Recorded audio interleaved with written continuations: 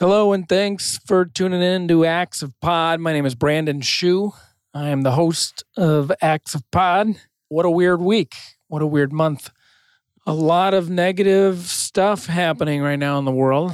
Everybody is trying to do their part, obviously, to try and make a difference. I am not unique in trying to do that, but I thought I'd use this podcast as a platform to try and form a small portion of the population how business might work during this pandemic. So I interviewed Vince Safani of Joyride, and we do quite a bit of work together in the micromobility space.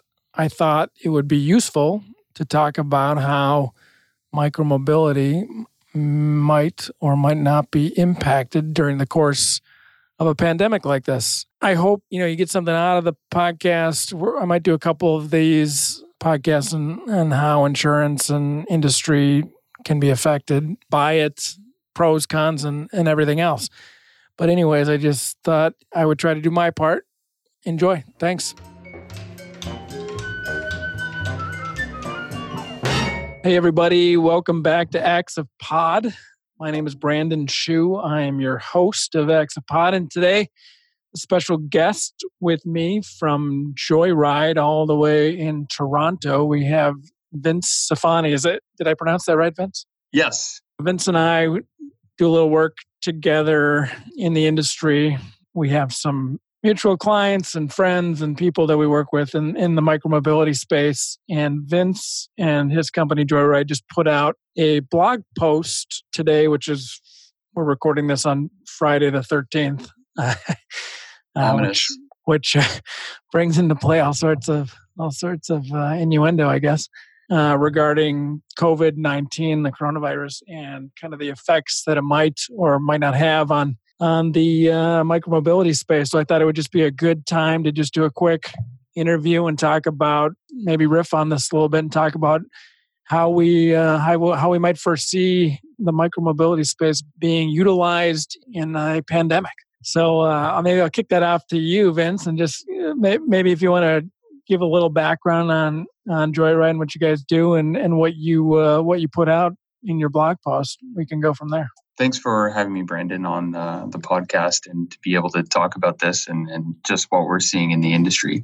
My name is Vince. I'm the founder of Joyride, and we're a micromobility platform that helps anyone launch their own bike share, scooter share, moped, anything in the micromobility space. And so you can think of us as the Shopify for mobility, where you'll go out, pick your vehicle of choice, whether it's scooters in your own local market, and we'll provide you all the software tools to launch, grow, and scale your business to compete with any of the larger players in the business or to have complete market share in maybe your particular market. We have operators all over the world in over 70 different markets now, I believe, 5 different continents.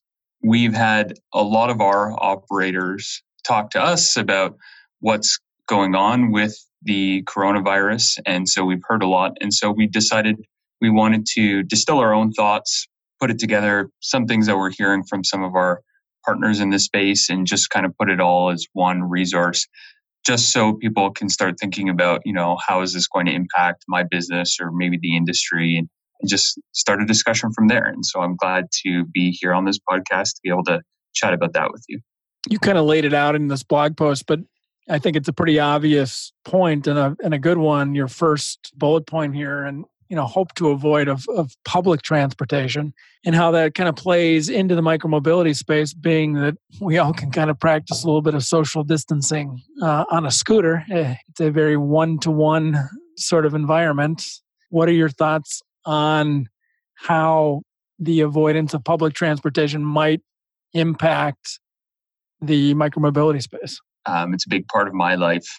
I don't live close enough to our office that I can take a scooter or a bike every single day. And so I've noticed just quite dramatically that there have been less and less people on my commute.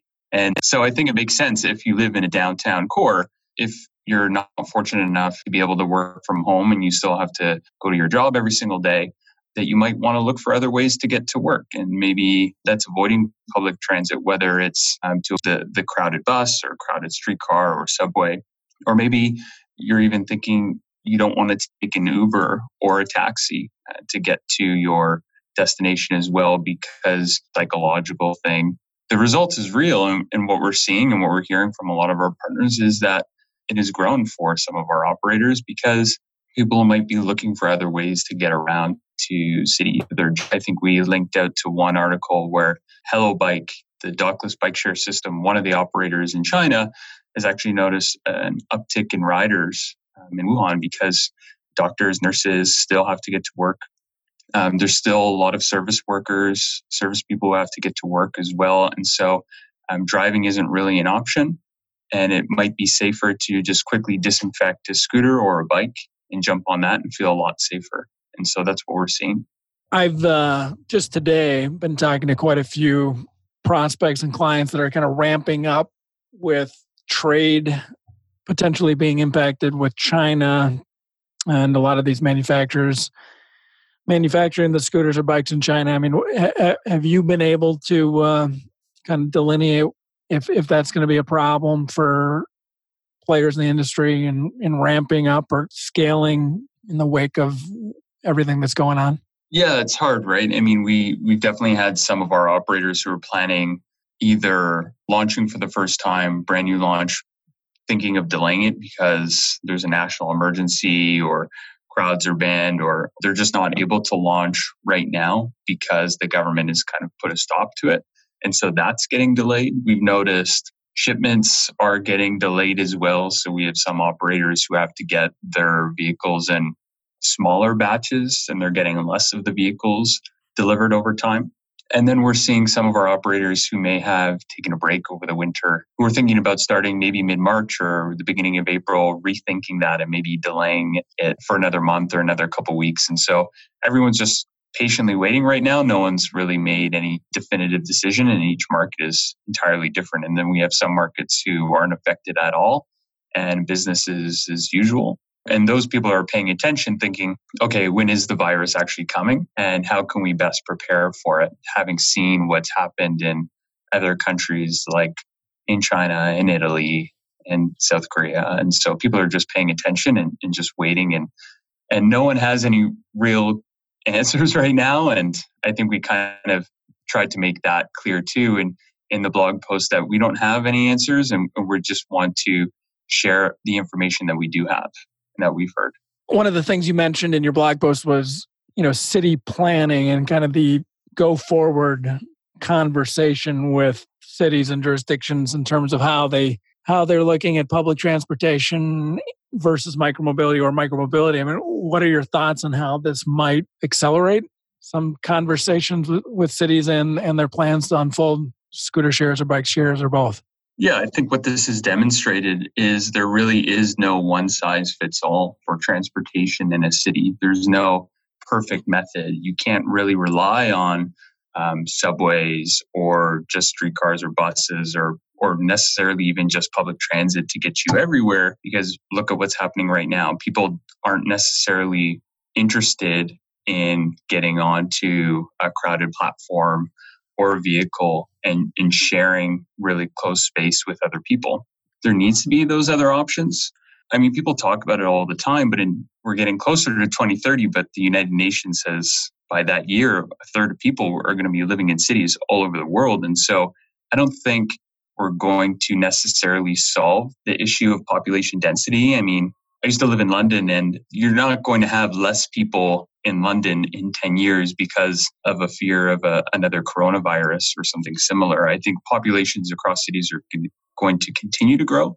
So it's cities' responsibility to accommodate other methods of transportation. And what that means from my perspective is building more dedicated separations to enable more forms of micromobility, bikes, scooters, small electric vehicles, so people can get around in a variety of different ways. I think it's kind of interesting. It's almost highlighting some of what we're going to see in the future here. Especially, as their baby boomer population ages, we're going to be faced with some of these more resounding healthcare issues with more people needing hospital beds and that sort of thing. One of the things that I thought about was, can micromobility in a pandemic like this, or just as we face kind of an aging workforce and aging population, play a bigger role in things like, mobilization of patients or doctors and nurses and healthcare workers?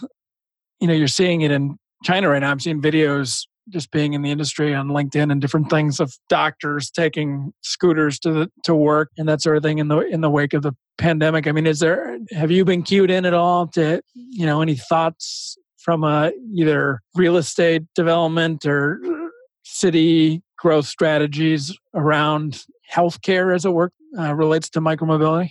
Yeah, I mean, it's such a great point. You mentioned doctors, nurses, and even patients taking micromobility to be able to get to a hospital, right? It's so convenient in so many ways. As long as you have a mobile device and a credit card, you're able to download this app, scan a QR code, and then hop on your way to get to that destination.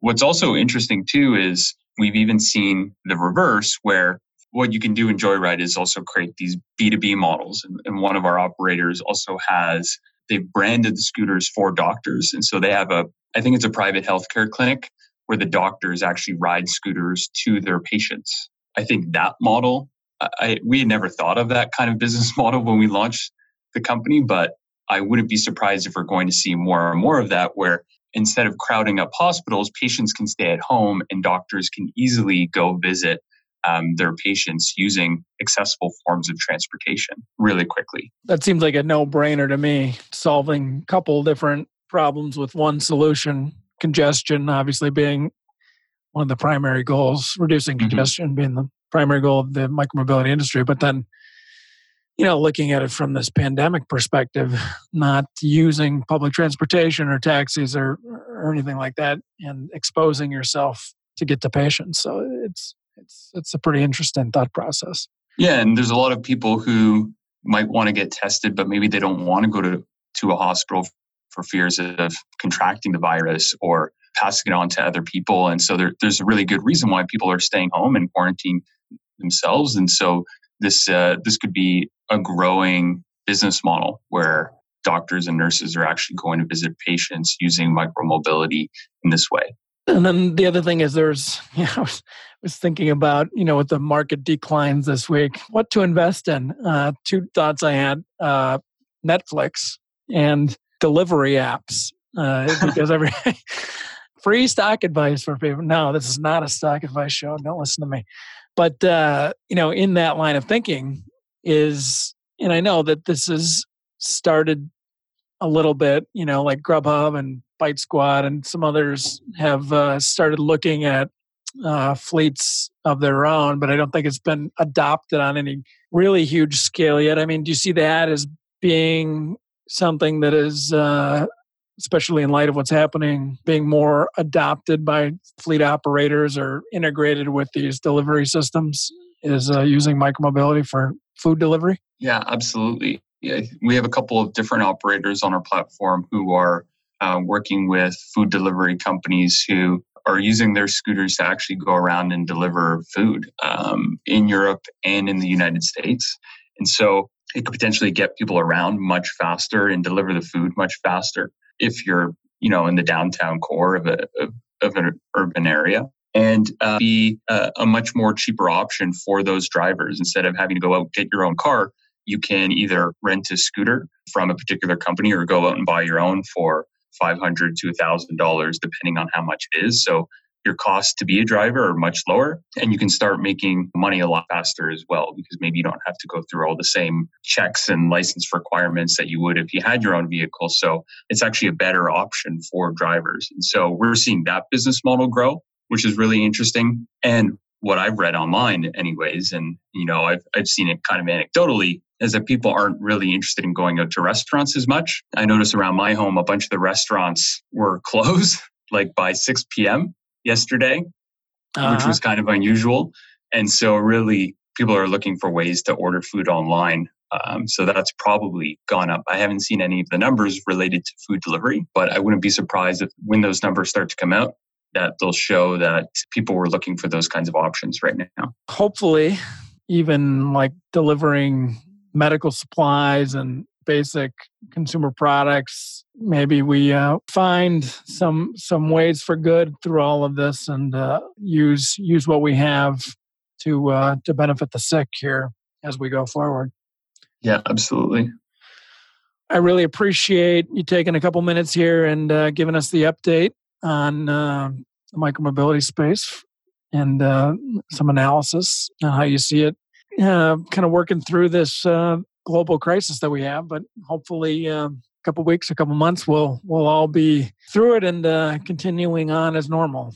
Thanks for having me, Brandon. All right. Talk to you soon. Bye.